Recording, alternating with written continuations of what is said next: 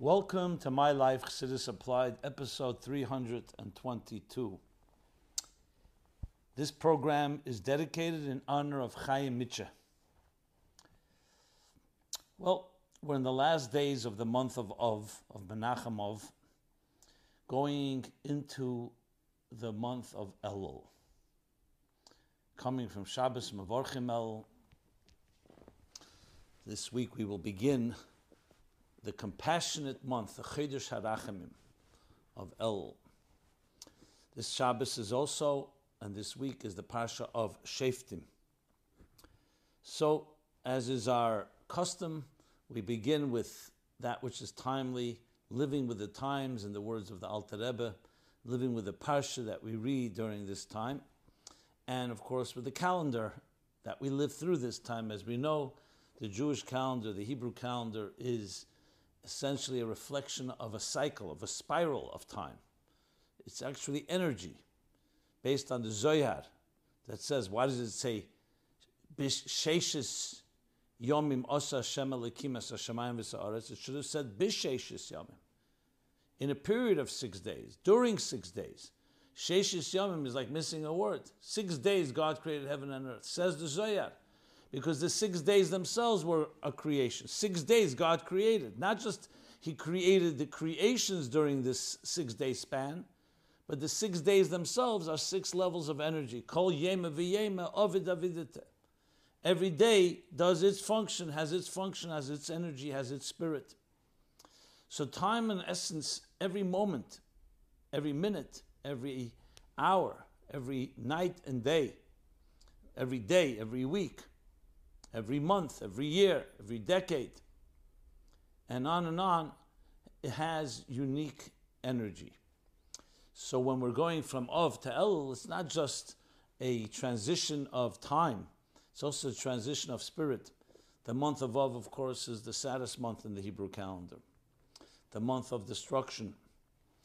And the month of Elul is the last month of the calendar in the Shnas HaChama, meaning that leads into Tishrei, a month that is called, as I mentioned, Chodesh HaRachamim, the month of compassion.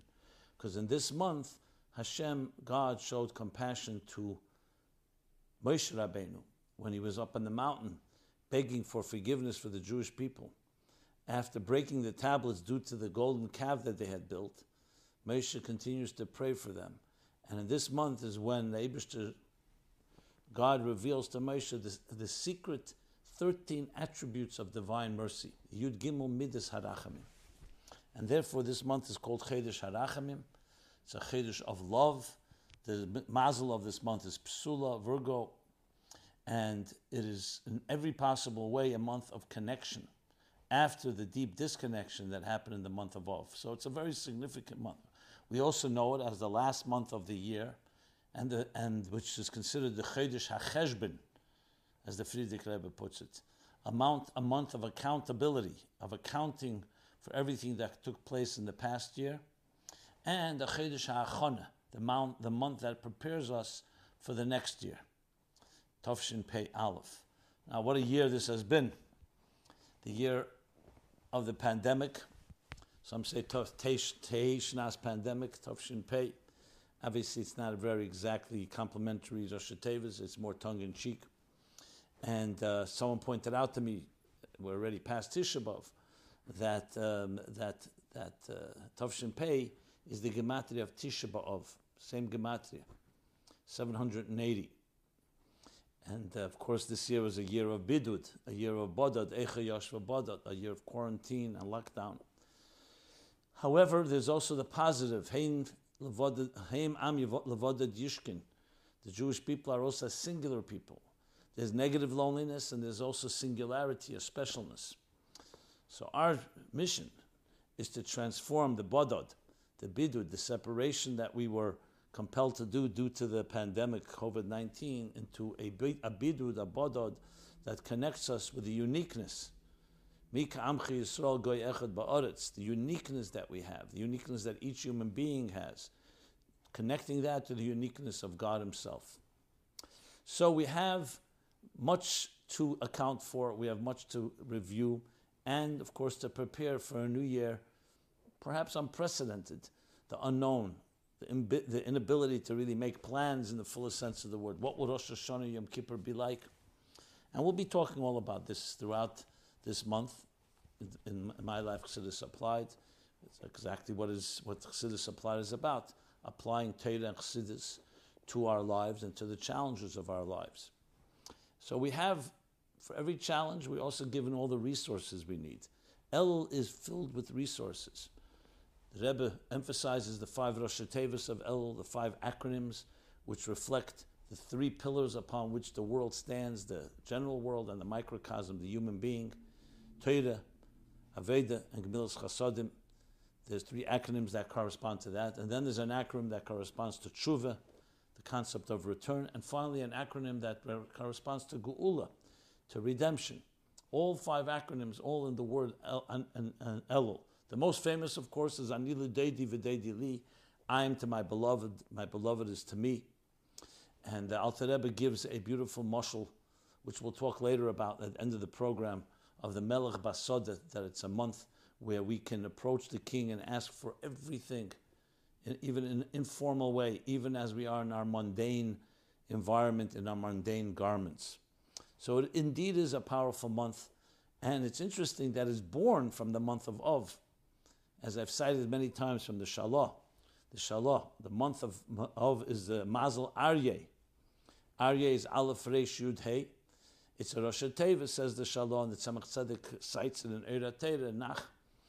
Elul, Rosh Hashanah, Yom Kippurim, Hoshaina Rabbah.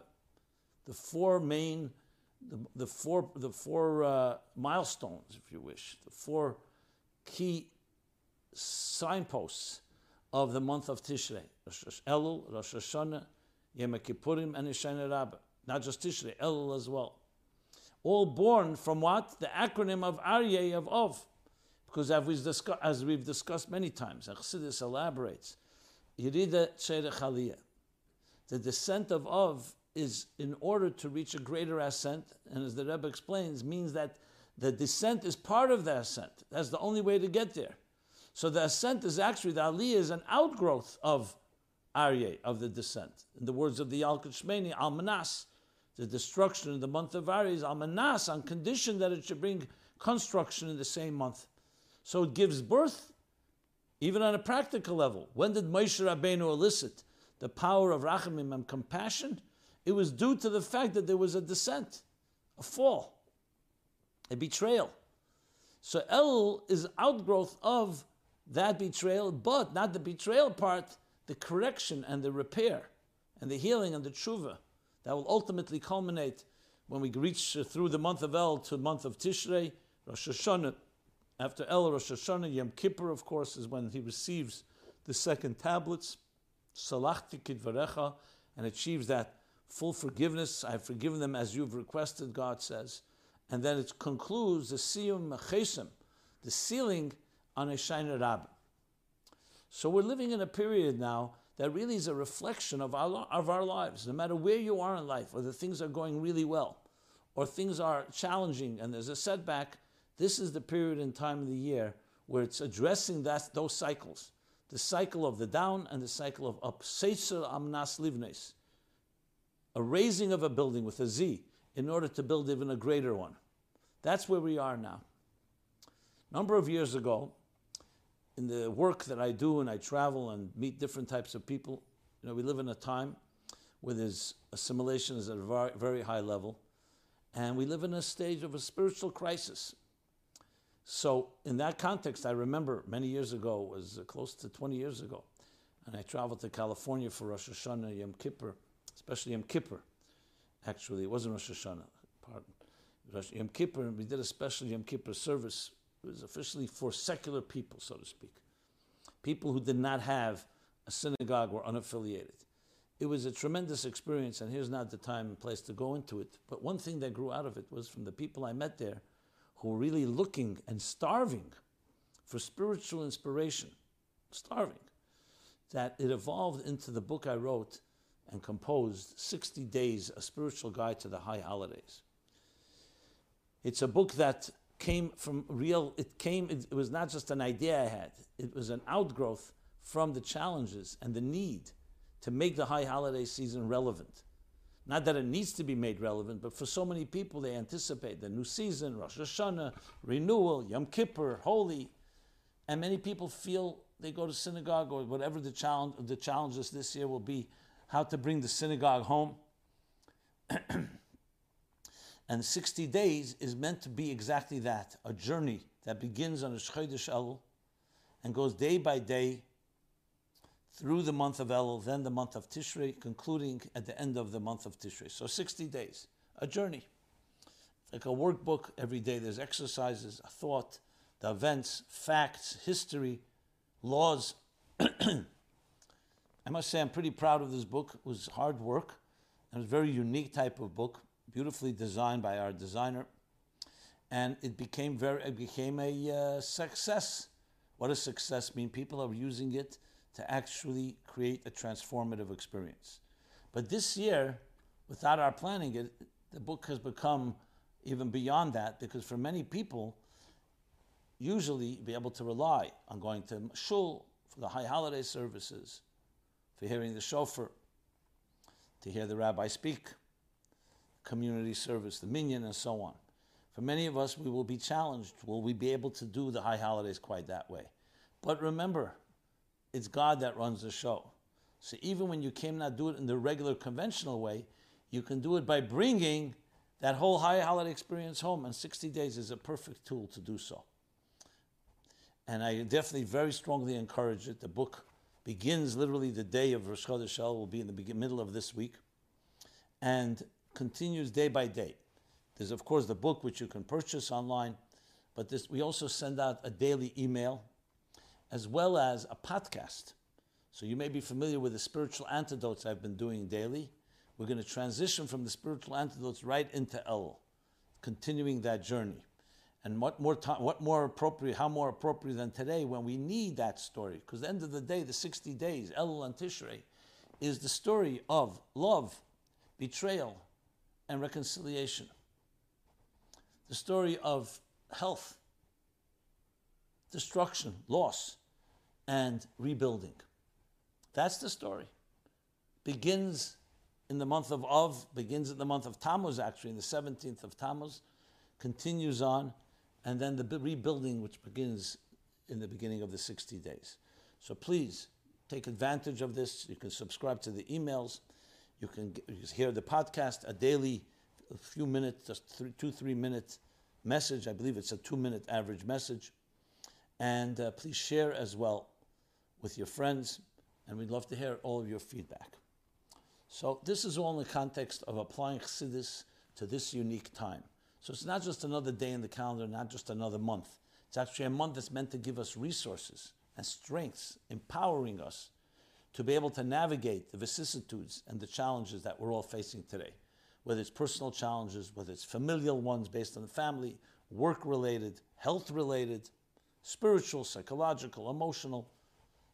The pandemic has brought out many different challenges, but at the same time also allows us to dig deeper and find stronger and greater resources. So that's the story, my friends, of month of Elul, among many other lessons. If you go to our site, both meaningfullife.com and chassidusapplied.com, you'll find many other resources, programs, the full schedule of events that literally almost on a daily basis that you can take advantage of, different topics covering the spectrum of life and the human condition, as well as for different audiences, men, women, children, and teenagers.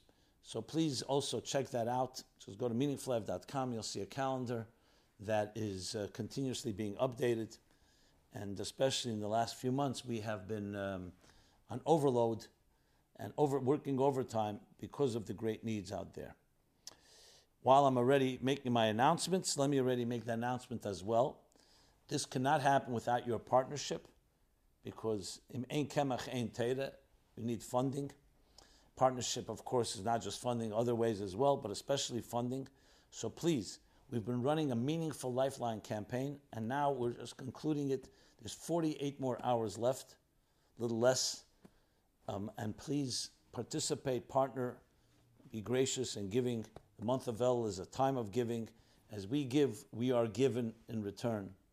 and partner with us in really empowering people, us and others, as many as possible, with tools that can really strengthen and boost our spiritual and emotional and psychological lives. So go to meaningfullife.com/lifeline, and you'll see all the details there. Please contribute. As I said, the campaign will be going almost another 24, 48 hours, and share that with your friends as well. While I'm announcing things, so we have ChassidusSupply.com, which is a exclusive website dedicated to Chassidic resources, applying them to life, meaning all these programs and all the archive, the 321 episodes up till now, almost 7 years that we've been doing this program, are all archived there. And you can also submit any question you like. Nothing is off limits, anonymously at the forum there at ChassidusSupply.com.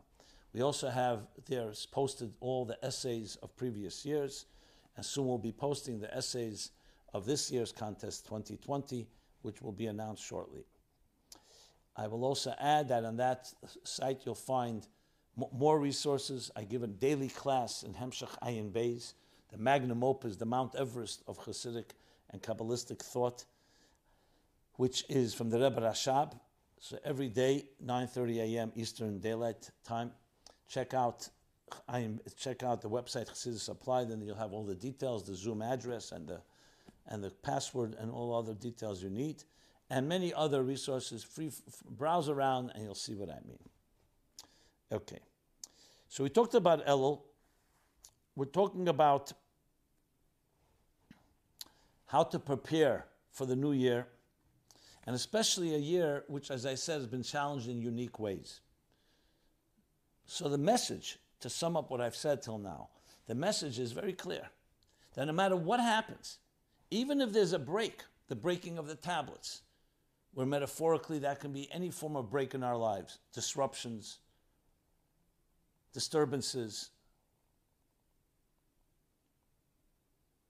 what we've all been experiencing now, a destabilization, all that is included in the break. The break, of course, is also the break and the destruction of the temple. So again, applying that to our personal lives, whatever temple, whatever holiness, or anything else in our lives that seems to have now experienced a challenge. We can't go to shul quite the same way. We can't do the same things that we would have done until now. And yet comes Elul and answers that no, you can.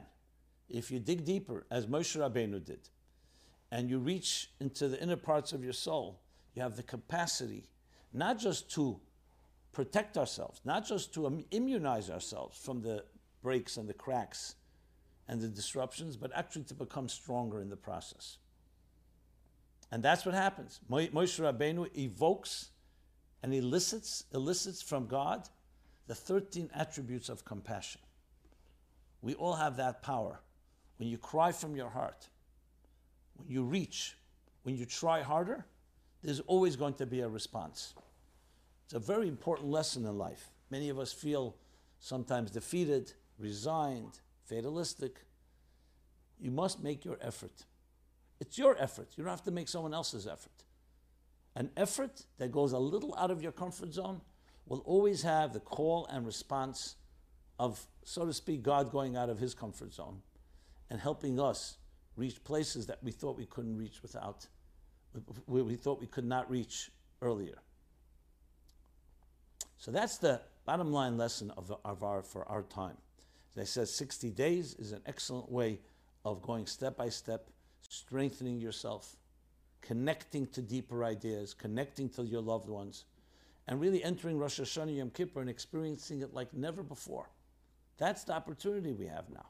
Precisely because it's not conventional, and it's not going by a scheduled program that we could always rely on, that we relied on. Look at your calendar, this is what you do with Rosh Hashanah, Yom Kippur.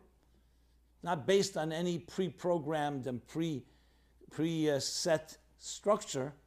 That allows us to experience it in new and unprecedented ways. And we can do this with ourselves, with our loved ones, with our children. We prepare. That's why Elul is here, to prepare and figure out new interesting ways How can we do a Rosh Hashanah unique this year when we may not be able to go to a synagogue or a shul? And as I said, the book 60 Days and the daily exercise, the daily program is a tremendous asset that can help you achieve that. And personalize it like never before. I have no doubt that this Rosh Hashanah Yom Kippur, in the age of the pandemic of COVID-19, can be one that will be unprecedented, historical, that we will look back and say, I never had such a powerful high holiday season. I never had such a powerful renewal, such a powerful sanctification and so much joy corresponding to Rosh Hashanah, Yom Kippur, and Sukkot. So we will be talking more about this, as I mentioned, but now is a good time to begin as we prepare our resources. It's like preparing as we're about to enter into this month of Elul. A little cross-referencing of this topic I've talked about in previous years. Episodes 34, 79, and 80, 128 to 130, 175 to 176, 223 to 225, 228, 273 to 275. I know that sounds very technical and some of you don't really care, but I say it for the record because I know quite a few people do check up. Once in a while people write to me and say, I think you misspoke, you mentioned the wrong episode. But for the full picture, please, you can access those, as I said, at chassidussupply.com. You'll find all the previous episodes. And they're time-stamped on the YouTube version of the videos. Okay. So let's move now to Shoftim. Now, Shoftim has a number of messages and themes. I've spoken about them as well in these previous programs, previous years. But I want to touch upon two because there are questions that had come in that are actually questions that are related to this week's Parsha. Firstly, referring to Shoftim, Shoftim v'Sheitim refers to Shoftim, and Sheitim are the Shoftim, the judges and the law enforcers that you shall appoint. B'chol sharecha. Shoftim v'Sheitim titl lecha b'chol sharecha. In all your municipalities, in all your gates, literally, you shall appoint Shoftim v'Sheitim. Now, especially for Chassidim and Chassidei Chabad, Parsha Shoftim has a unique role, a unique experience, because in Tov Nun Aleph, which is exactly 29 years ago, right? Am I correct? Nun Samachayim Pei would be 30. Yes, exactly 29 years ago, on this Parsha Shoftim, the Rebbe spoke a very dramatic and very unique and very rare type of talk that till this day is still quite, I don't say cryptic is not the right word, but it's still a sikha you read, you see it stands out. And the Rebbe talks about a Navi, because the Parsha talks about Nevuah, prophecy. And he says that there is a Navi in our generation who is prophesying that the Geula will come. And it's a mitzvah to be mafarsim, to let people know about this Navi. Now it's a whole sikha, a beautiful sikha, where the Rebbe structures it around Shoftim and Sheitrim, what is their role in life, personal life, that we all need to have a Rav, like a Shefet, someone is an authority, a Sheiter, a Shefet and a Sheiter are similar. He mentions the Haftarah, a Shiva Shavtaich, Kivarasheni V'Yetzayach Kivatchila, the difference in a Shefet and a Sheiter, like a Shefet and a Yoyetz, and explains that there's a Rav that's authoritative, and then there's a Yoyetz who's advisor, a Seisei L'Charav and Knei L'Chachover, an authority, a rabbi, a mentor, and a Chaver is a friend. Talks about that in our personal lives. As I said, really beautiful sikha to look at, Shoftim Tov Nun Aleph. It's muga and edited. I had the schus, the merit to prepare that for the Rebbe's edits. But then the more outstanding or the more dramatic aspect of the sikha is the talk about Nevuah, as I just said. So therefore, I want to address a few questions that have come in, and they're really like also somewhat of a follow-up. We've been talking about Mashiach in the past few weeks. So the first question here, was the Rebbe a Navi, a prophet? If yes, what were his nevuos? What were his prophecies? Also, were there any other Nevi'im since the Churban? Were there any prophets since the destruction of the temple? If yes, who? If not, why not? A few other questions in this vein. An outside view of the Rebbe. How should we expect other Frum Yidden, Jews, to view the Rebbe, meaning in regards to being Nasi Ador and a Novi, etc. Thank you. To be leader of the generation and a prophet. Another question, which sounds similar to the previous one. Hi, what is the realistic expectation of our Chabad Chassid should expect other non-Chabad Yidden to view the Rebbe as directives and announcements of the Geula, the redemption? So specifically, should they acknowledge the Rebbe as Nasi Hadar, as a leader of the generation, a prophet, Mashiach? When the Rebbe said, publicize, we have a Novi, a prophet, and he gave prophecy, what is the appropriate way of doing this, if at all? Thank you. Okay. So briefly, when you read that Sikha, and this has been a debate that's raging already 29 years since that Sikha was delivered, the Rebbe definitely says there's a Novi, and he brings the Rambam, actually, because we know the Gemara says that after Chagei and the later prophets, there were no longer prophecy. Prophecy stopped among Israel. And yet, the Rambam writes that even though it did stop, we do have some examples of prophecy. The Rebbe cites it there, so you can look there at all the sources cited. The Rebbe clearly states there in the Sikha that there's a Novi. Now, we know, and the Rambam cites this as Rambam paskins this as well in Hilchos Malachim, that the prior to Mashiach's coming will come Eliyahu HaNovi, the prophet Elijah, who will announce and herald in the coming of Mashiach. There's opinions whether that must be the case. Can they come together? Is it just a long period between the two? But we have that concept. It appears from that Sikha the Rebbe is referring that there's a Novi. Now, of course, all Chassidim would conclude, since the Rebbe has been talking about that Mashiach is here, it's at the threshold, and all we have to do is open our eyes. The world is ready. The different languages the Rebbe used. So the Rebbe is essentially telling us that the Geula is about to come. So 2 + 2 = 4, that this Sikh is telling us about this Nevuah of the Rebbe. And yet the Rebbe makes reference there to the Nevuah of the Frierdiker Rebbe, L'Alta L'Tshuva, L'Alta L'Geula, back in the early 40s, that do Tshuva right away and we'll have the Geula right away, as soon as we do it. So, as I said, like it is with Mashiach, the debates that rage on, the same thing with the Sikh of Novi.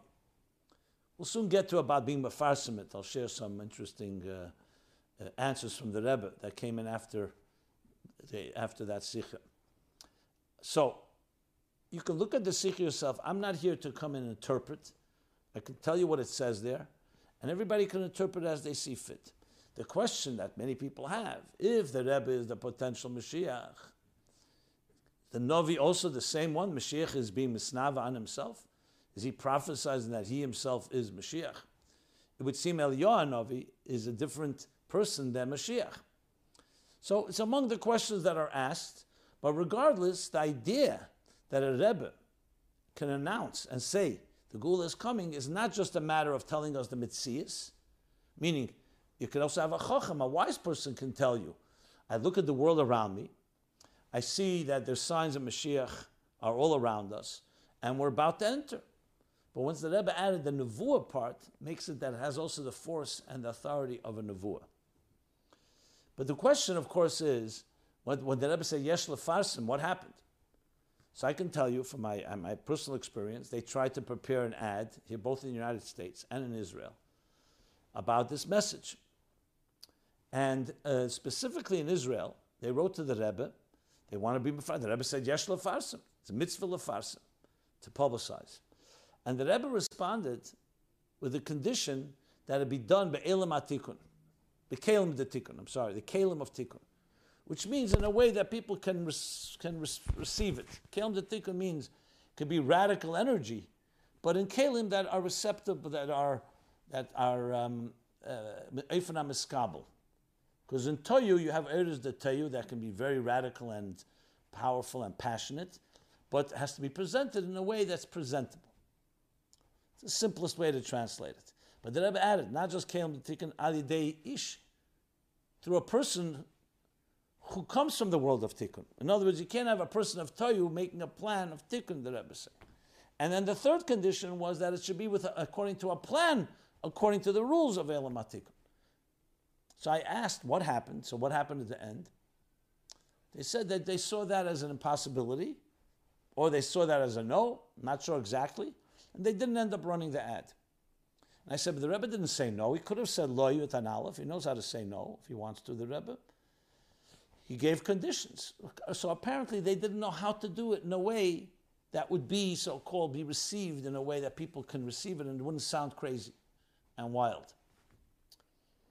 So the bottom line is we have the Sikh, it's printed, and some people for some reason feel that they don't like to read that Sikha or they find they can't understand it. I don't understand that. I mean, it's part of the Rebbe's Sikh, it's all part of the same canon. God, the Sikhs and Mamorim of the Rebbe, whether you understand it or not or what it means. But the point is, above all, it's not about crowning anyone as prophet. This isn't about, okay, we're declaring here's a prophet. There's a message here that the Rebbe is saying that it's not just a statement, that it's a strong revelation that Mashiach is about to come and we have to do whatever we can. And the words that the Rebbe said to CNN, what's your message to the world? That Mashiach is about to arrive, and we can speed up his coming through increasing in acts of goodness and kindness. So there's a call to action. That's above all. The Rebbe was the first to say, just to call names and people and define people as prophets or messiahs and so on is not the key. The key is the call to action. And knowing that it's a nevuah makes it much stronger, much more compelling. So I would say that's what we need to focus on. A Rebbe is a Rebbe. A Rebbe is a Ish Alakim. If he needs to be a Novi, God makes him a Novi. He needs to be other things, he's other things. Whatever is necessary. But it's not an end in itself.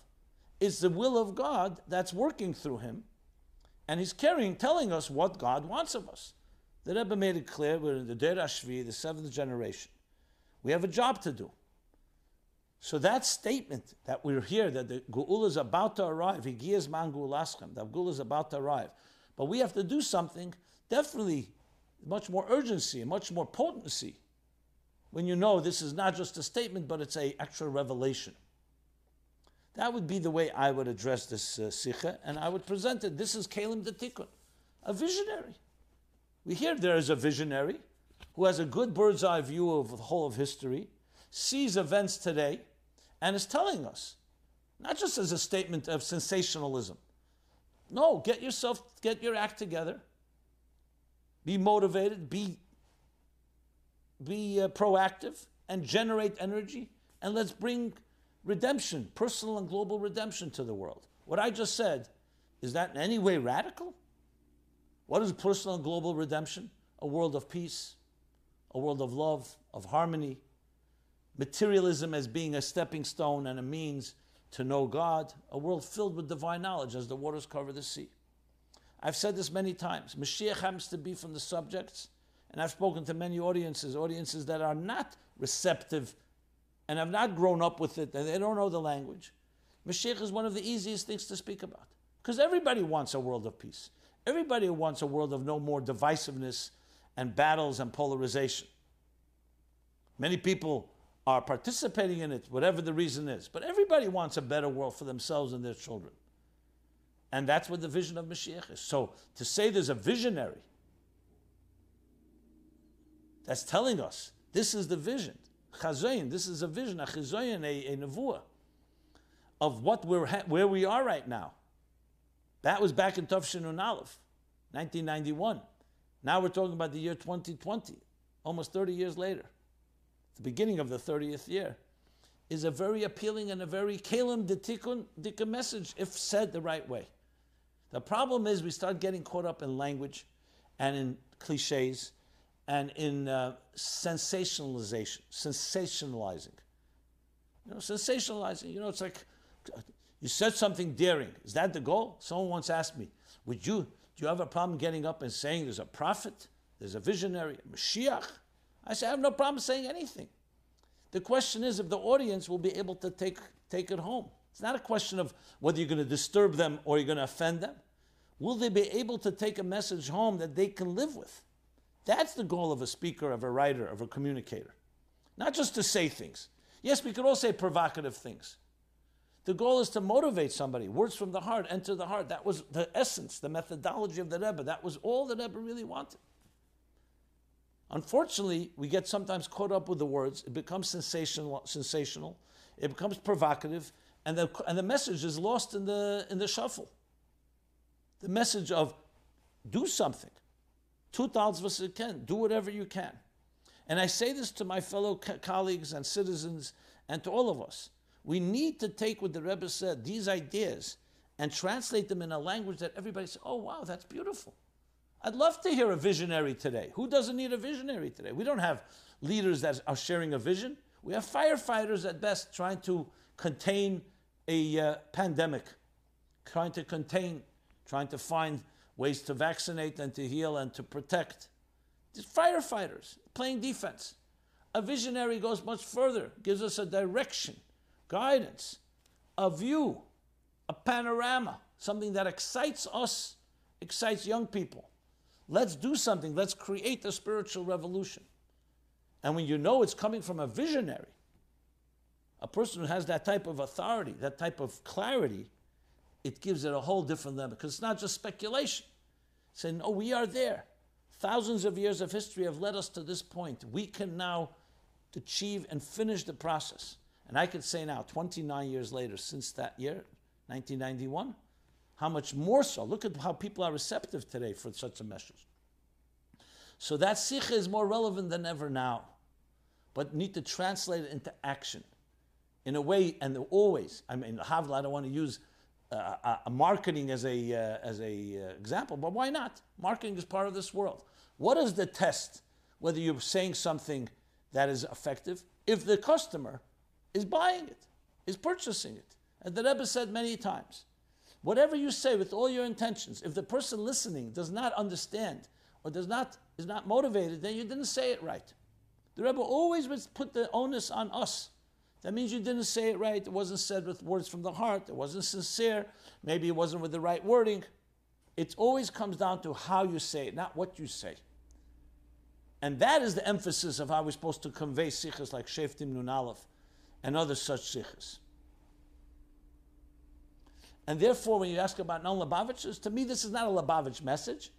If there's indeed a visionary like that, it's a message for everybody, for every Jew and every non-Jew. A vision for the world. And a vision that we play a role, a critical role, to do whatever we can to help the unfolding of the drama through our increasing goodness and kindness, and the Geula should actually be actualized and implemented in our time. Okay. Another theme in the Parsha Sheftim is Som Tasim Alecha Melech, the mitzvah of appointing a king when they come into Eretz Yisrael.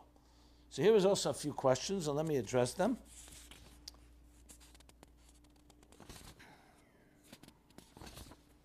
And let's see how much more we can cover. Oh, we have plenty of time. Good.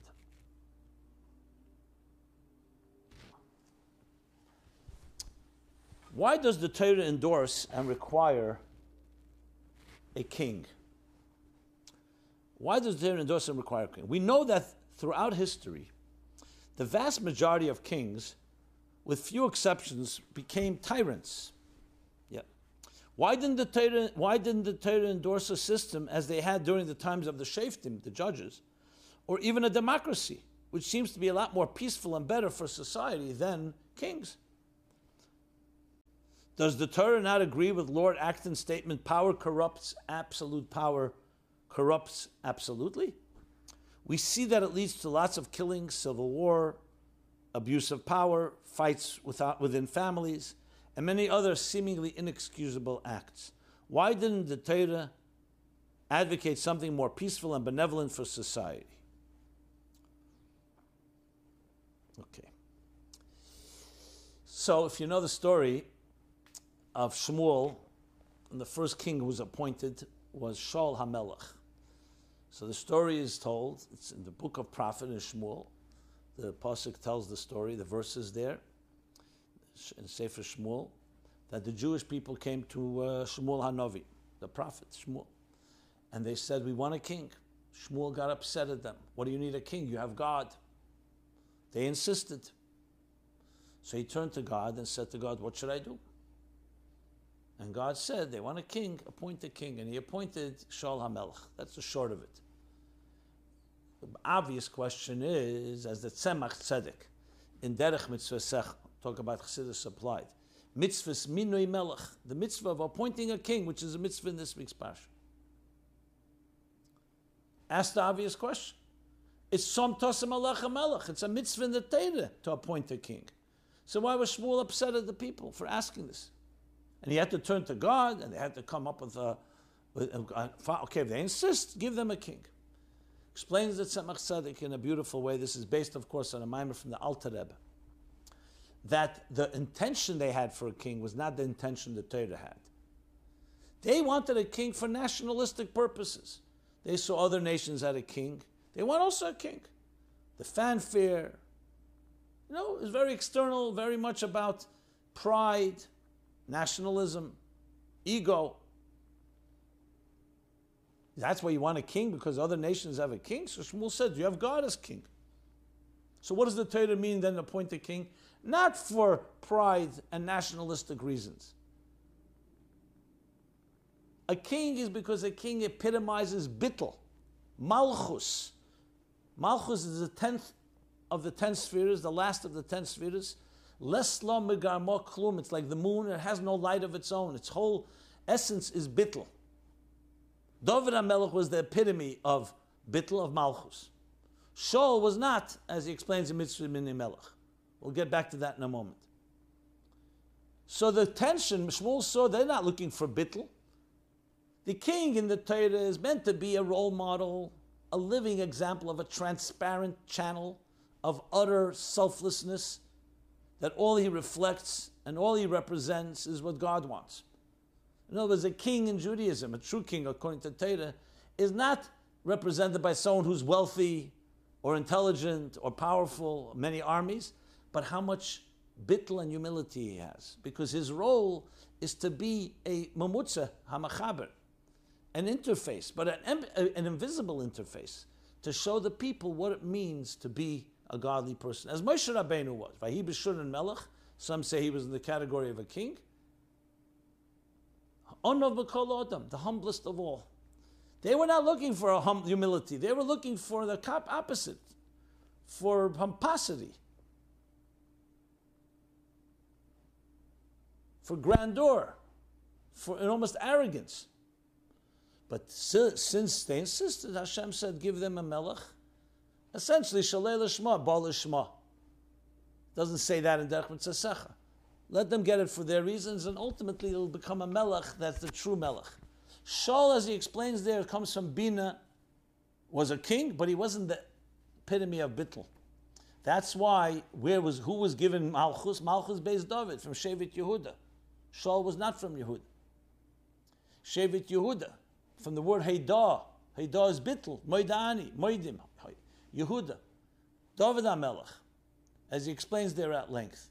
And Mashiach ben David is the ultimate bittul, the bittul to Ein Sof, as he explains again in that mimer. So that answers the question. The Torah is advocating, and the mitzvah of a king is not for the reasons of creating a tyrant, God forbid. That's the exact opposite of what the Torah wants. Creating utter bittul. When you have a king like that, no, then you have a world of peace. You will not have fights. The fact that there were fights by Malchus Yehuda, Malchus Yisrael, was because they were lacking this bittul. It was not appropriate, and it came down to idolatry and worse. Complete defiance of God. The role of a king, a true king, is not about being a mitzias, a mohus, it's about bittul, but selflessness. I discussed this also in episodes 206 and 284 that complement what we just discussed. So continuing that question, can we change God's mind by complaining? Was it God's original plan that Israel should not have a king, but then the Jews complained and said we want a king like all other nations have, and God acquiesced and made David the king? Can we change God's mind by complaining? What if we complain that the 39 Melachos HaShabbos are a burden? Will God change his mind and let us drive on Shabbos? So obviously, once I answered the question, this question is answered. No, God did not change his mind. God actually proceeded. The mitzvah of appointing a king was before the Jews even asked for a king. Because a king, as I said, represents bittul.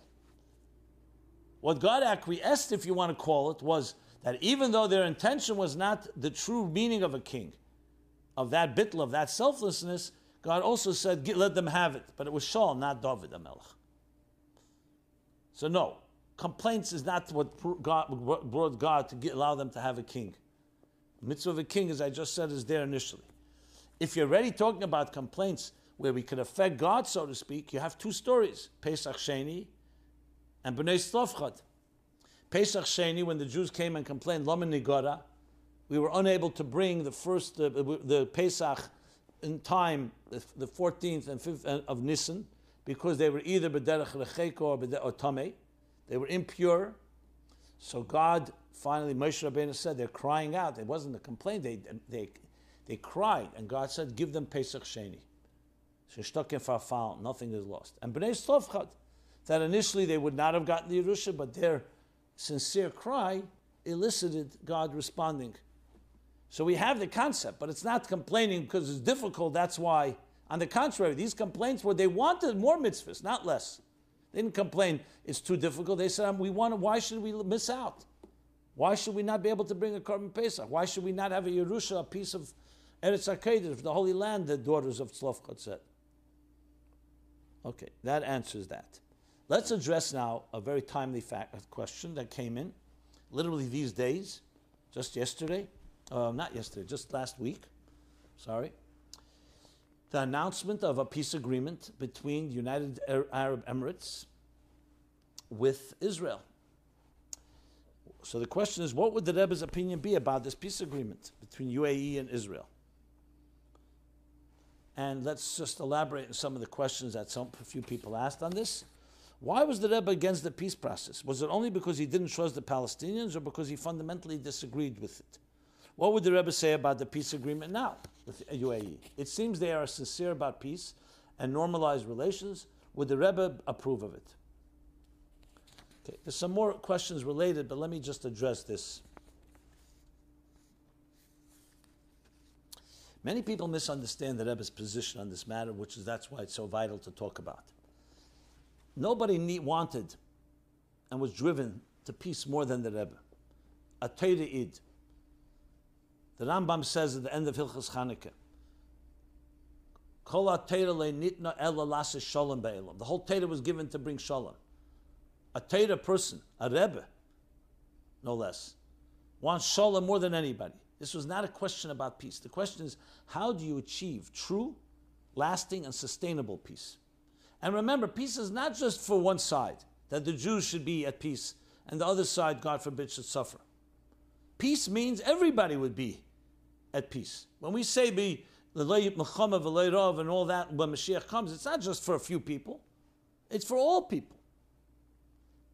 And the Rebbe's concern was not just for the Jewish people, even though that was a primary concern, because they were under attack, they were under defense, they were outnumbered, etc., and continued to be. The question is, what's the way to get peace? So the Rebbe says, how do you go to do peace? You follow Torah. Torah Semes, Torah Chesed, Torah Nitnu Lasu Shalom. What does the Torah say about peace? If your enemy comes to you and says, I want to have peace with you, what are you supposed to do? Do you trust them?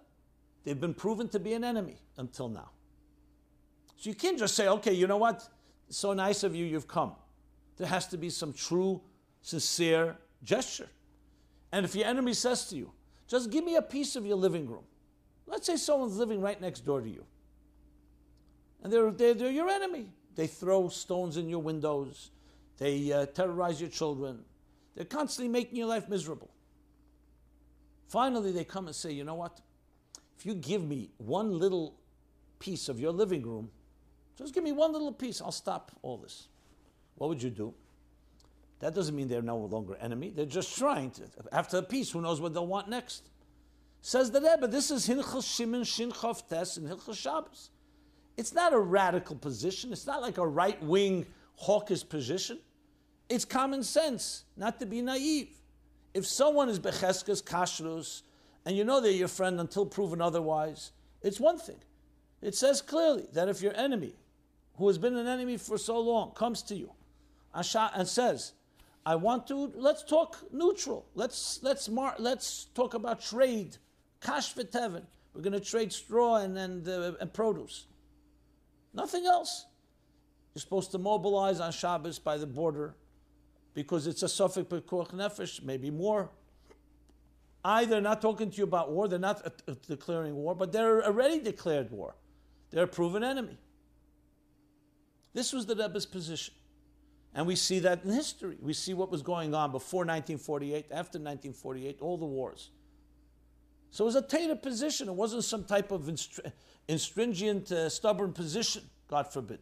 A Torah position which makes total sense. You want to talk peace? Peace for peace. Not land for peace. I'm not giving you a piece of my living room. Especially one that I won in a defensive war, 1967 and so on. These are sworn enemies. That's the problem. So you want to talk peace? Absolutely. Talk about cultural exchange, about trade, health, support, commerce, economy, technology, but not land for peace. So I would say that Rebbe, of course he would approve a peace discussion, but don't talk about land. That would be a mistake. Because once you do that, you're giving someone saying, you know what, I'll give you something, but you're not getting anything tangible in return. It's as I said, we won't throw stones in your windows if you give us a peace. Would the United States agree to that? Would the Soviet Union agree? Would Russia? Would any other country agree? So this is not to torpedo. Halavai, the peace should last. Now, of course, people are going to ask the question, but that's what they want. Well, the Rebbe was trying to preempt and say they will have peace anyway. They want peace, and they're sincere. Then don't make a condition that we give you something and you don't give us something tangible in return. Will you give us a piece of your land if you want a piece of our land? So they made it as if this is our land and you stole our land. And then there's a whole series of arguments against that. We didn't steal any land. First of all, if you want to go by the Bible, it's been ours from the beginning of time. Rashi already, Bavaran, listimatim, they'll say you stole it.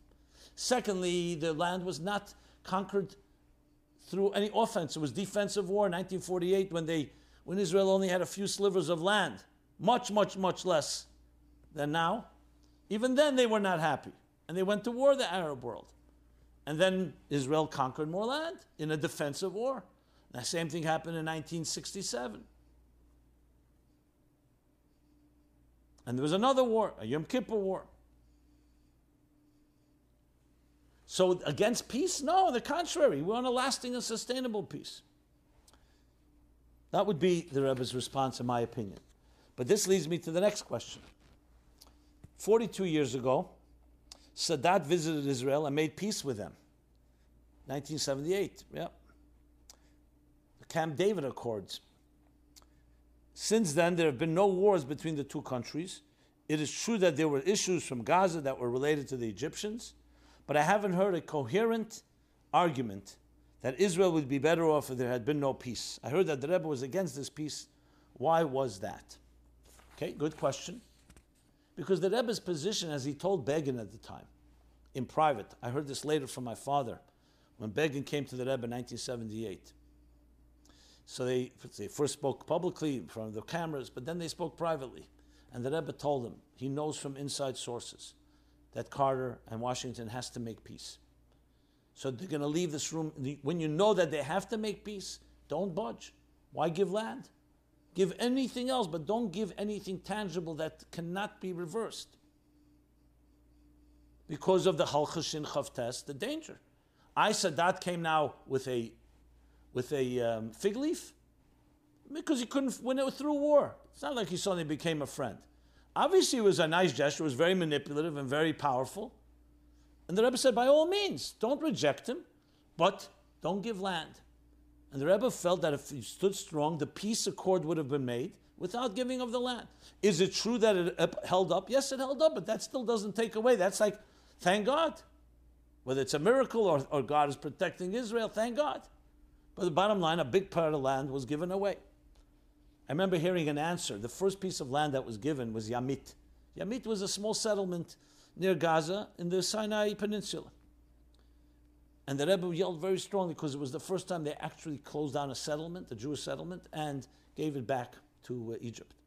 Gave it back. Gave it to Egypt, even though it was won in a defensive war in 1967. Rabbi Isaac Shveil of Ashalom of Montreal wrote to the Rebbe Yamit is not B'Koach Nefesh. I mean, it's not the border. It's a small little settlement. I never saw the actual answer, but what I heard at the time when the Rebbe said, Be'enare isi, his response, I see with my own eyes that the train has left the station. And you don't start yelling when the train falls down the mountain. You start yelling once it leaves the station. Basically, the Chacham sees where it's going. Yamit was just the beginning. It was a sign that you're ready to give away something and only get a paper agreement in return. That would open up the door for much more.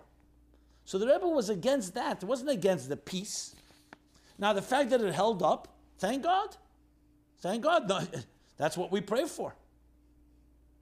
But the Rebbe's position still remained that that's not the bargaining. It shouldn't be land and peace. That's not equals. It should be peace for peace. And there are many things Israel can give to its neighbors and to other countries that doesn't have to be land, especially when you're just such a small country and you still have many enemies, even though there are also some who want peace.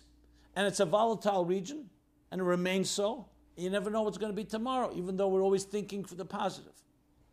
So it's very clear the Rebbe's position on this matter. Someone else wrote, which is also, I might as well all address all of this because it's all related. Hi, Rabbi Jacobson. I want to talk to you today about a painful subject. However, at the same time, it's a very important subject. It's a very important subject. The so-called deal of the century and the talk of annexation of parts of Yehuda and Shomron.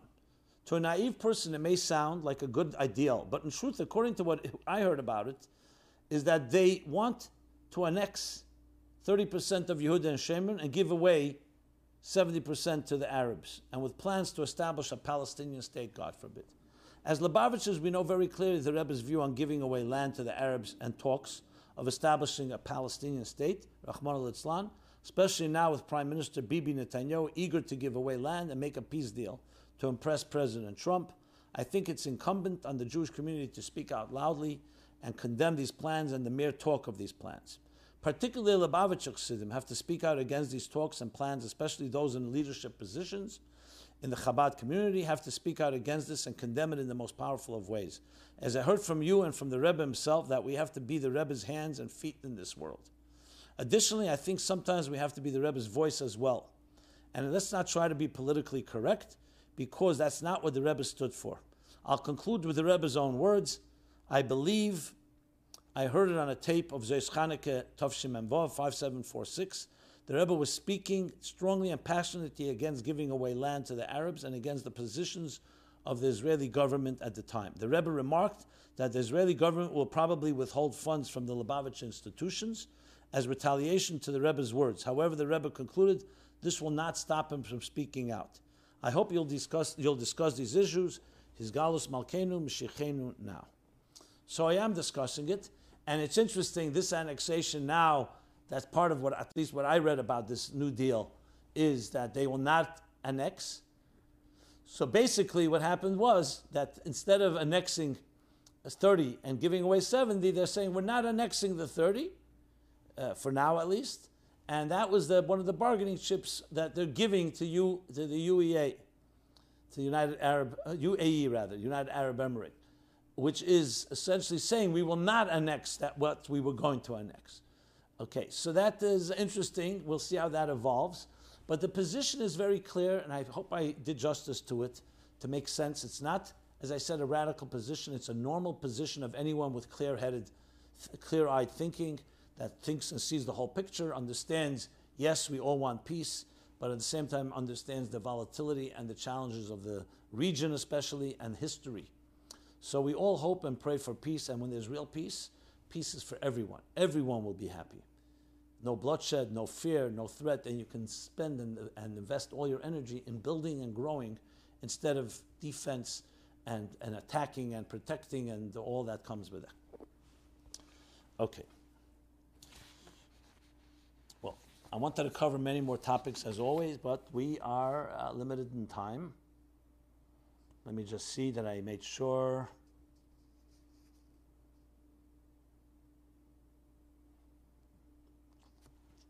Okay. I will just mention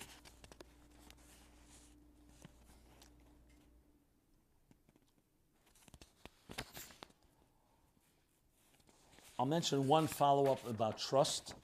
I discussed regarding betachan in ashirus, meaning trusting God to not just get what you need, but ashirus, wealth. Didn't the Rebbe say that everyone should be mishtadl, everyone should make an effort to get the rechush gadol, the great treasure, in order to end the golus, just like before Yetzias Mitzrayim? You know something? I believe I read this last week. So, I'm not going to do that again. I apologize for that. Should we do any follow-up? Let me see if there are any other follow-ups I would do.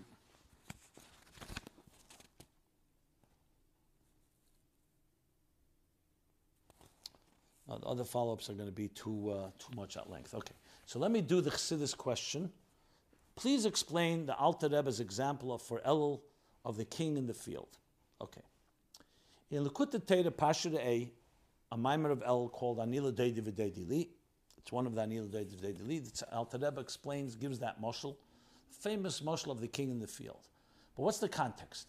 Why does he give this example? He asks a very fundamental question. We know what makes a Yom Tov a Yom Tov. Why is Shavuos Shavuos, Pesach Pesach, Sukkot Sukkot? So we know, because we're remembering then the events that happened. But what's special about that day? So the answer is, because there's a special Gili Ir, a Gili Alakus on that day. Mitzrayim is Zman Cherosenu, Shavuos is Zman Matan Terosenu, Sukkot is Zman Simchasenu. But it's a particular divine energy that manifests on that day and not a day after the holiday or a day before. Just like Shabbos. What makes Shabbos Shabbos? Mekatcher v'kaima. There's a holiness to this day, to this period in time, as we spoke at the beginning of the program. Time is energy. And some energies have less layers and less filters, and therefore they are more transparent and they manifest godliness. So asked Alter Rebbe, Yud Gimel, the Chedesh Elul is known that in it is radiates, is meir, the Yud Gimel Midas HaRachamim, the 13 attributes of divine compassion and mercy that God revealed to Moshe on the mountain, as is told to us in Parsha Kisisa. And we invoke these 13 attributes in Elul, but especially later. The Yom Kippur davening is filled with it. Since there's a Gilui Elikus in Chedesh Elul, so why is this not a Yom Tov, a month of Yom Tov? Every day is a Yom Chel, a weekday. What makes a weekday, and a holy day, Yom Tov? The Gilui Elikus. There's Gilui Elikus in Elul. Yud Gimel Midas HaRachamim. Answers the Alter Rebbe with the moshel that the Gilui of Elikus in Elul is a unique type of Gilui. It's a Gilui that comes in mundane garments. And he says, a melech is on his way back to his palace, and he stops in the field, and the people who are working there, they're dressed in their garments, in their farmers' garments. They're working in the field. They're not dressed in holiday garments, in big day Yom Tov or big day Shabbos, in weekday garments.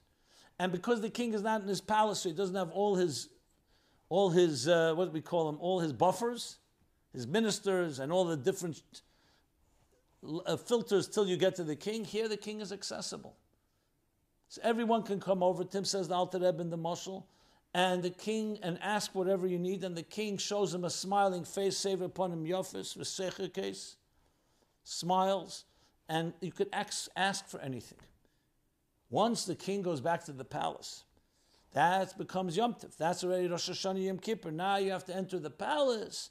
Here you need to come with tefillahs, and you need to do special things on Rosh Hashanah Yom Kippur. You can't just behave like you do in the field. Now you have to live up and rise and lift yourself up to the level of the king in his palace. And therefore, Elul is the Gilui Elikus of Yud Gimel Samrachim in the field, in Chayil. That's the mashal. So it's a very powerful mashal. It means that in the month of Elul, before we get to the high holidays, the formal high holidays, we have access, no matter who we are, even if you're in your complete mundane garments. And this doesn't just mean physical garments. It means psychologically and emotionally, you're in a state of survival. You're involved in your mundane activities, your work. Or today we're involved with the issues that are concerning us, the fears, the unknowns, working from home. What are we going to do with our children? So you could say, you know what? You can't access God with that.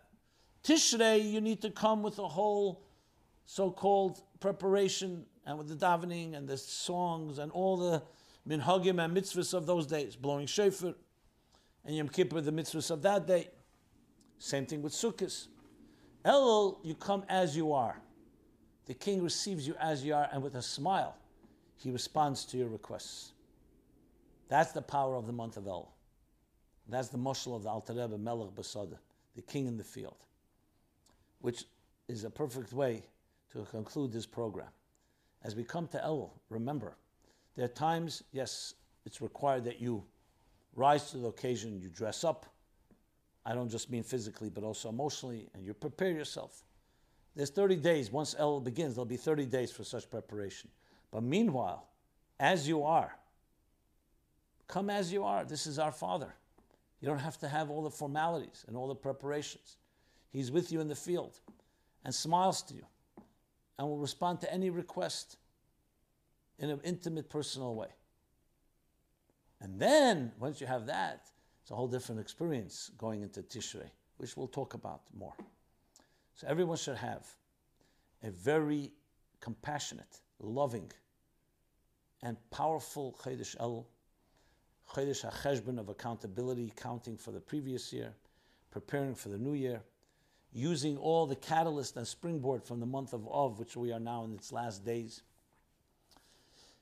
And it should be a real month. It should be a blessing, a blessed year. We should get over all our challenges and all the difficulties, and all those that need our refuah shalema, complete healing, should have that.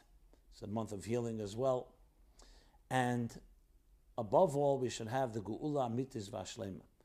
We should have complete redemption, the transformation of this world.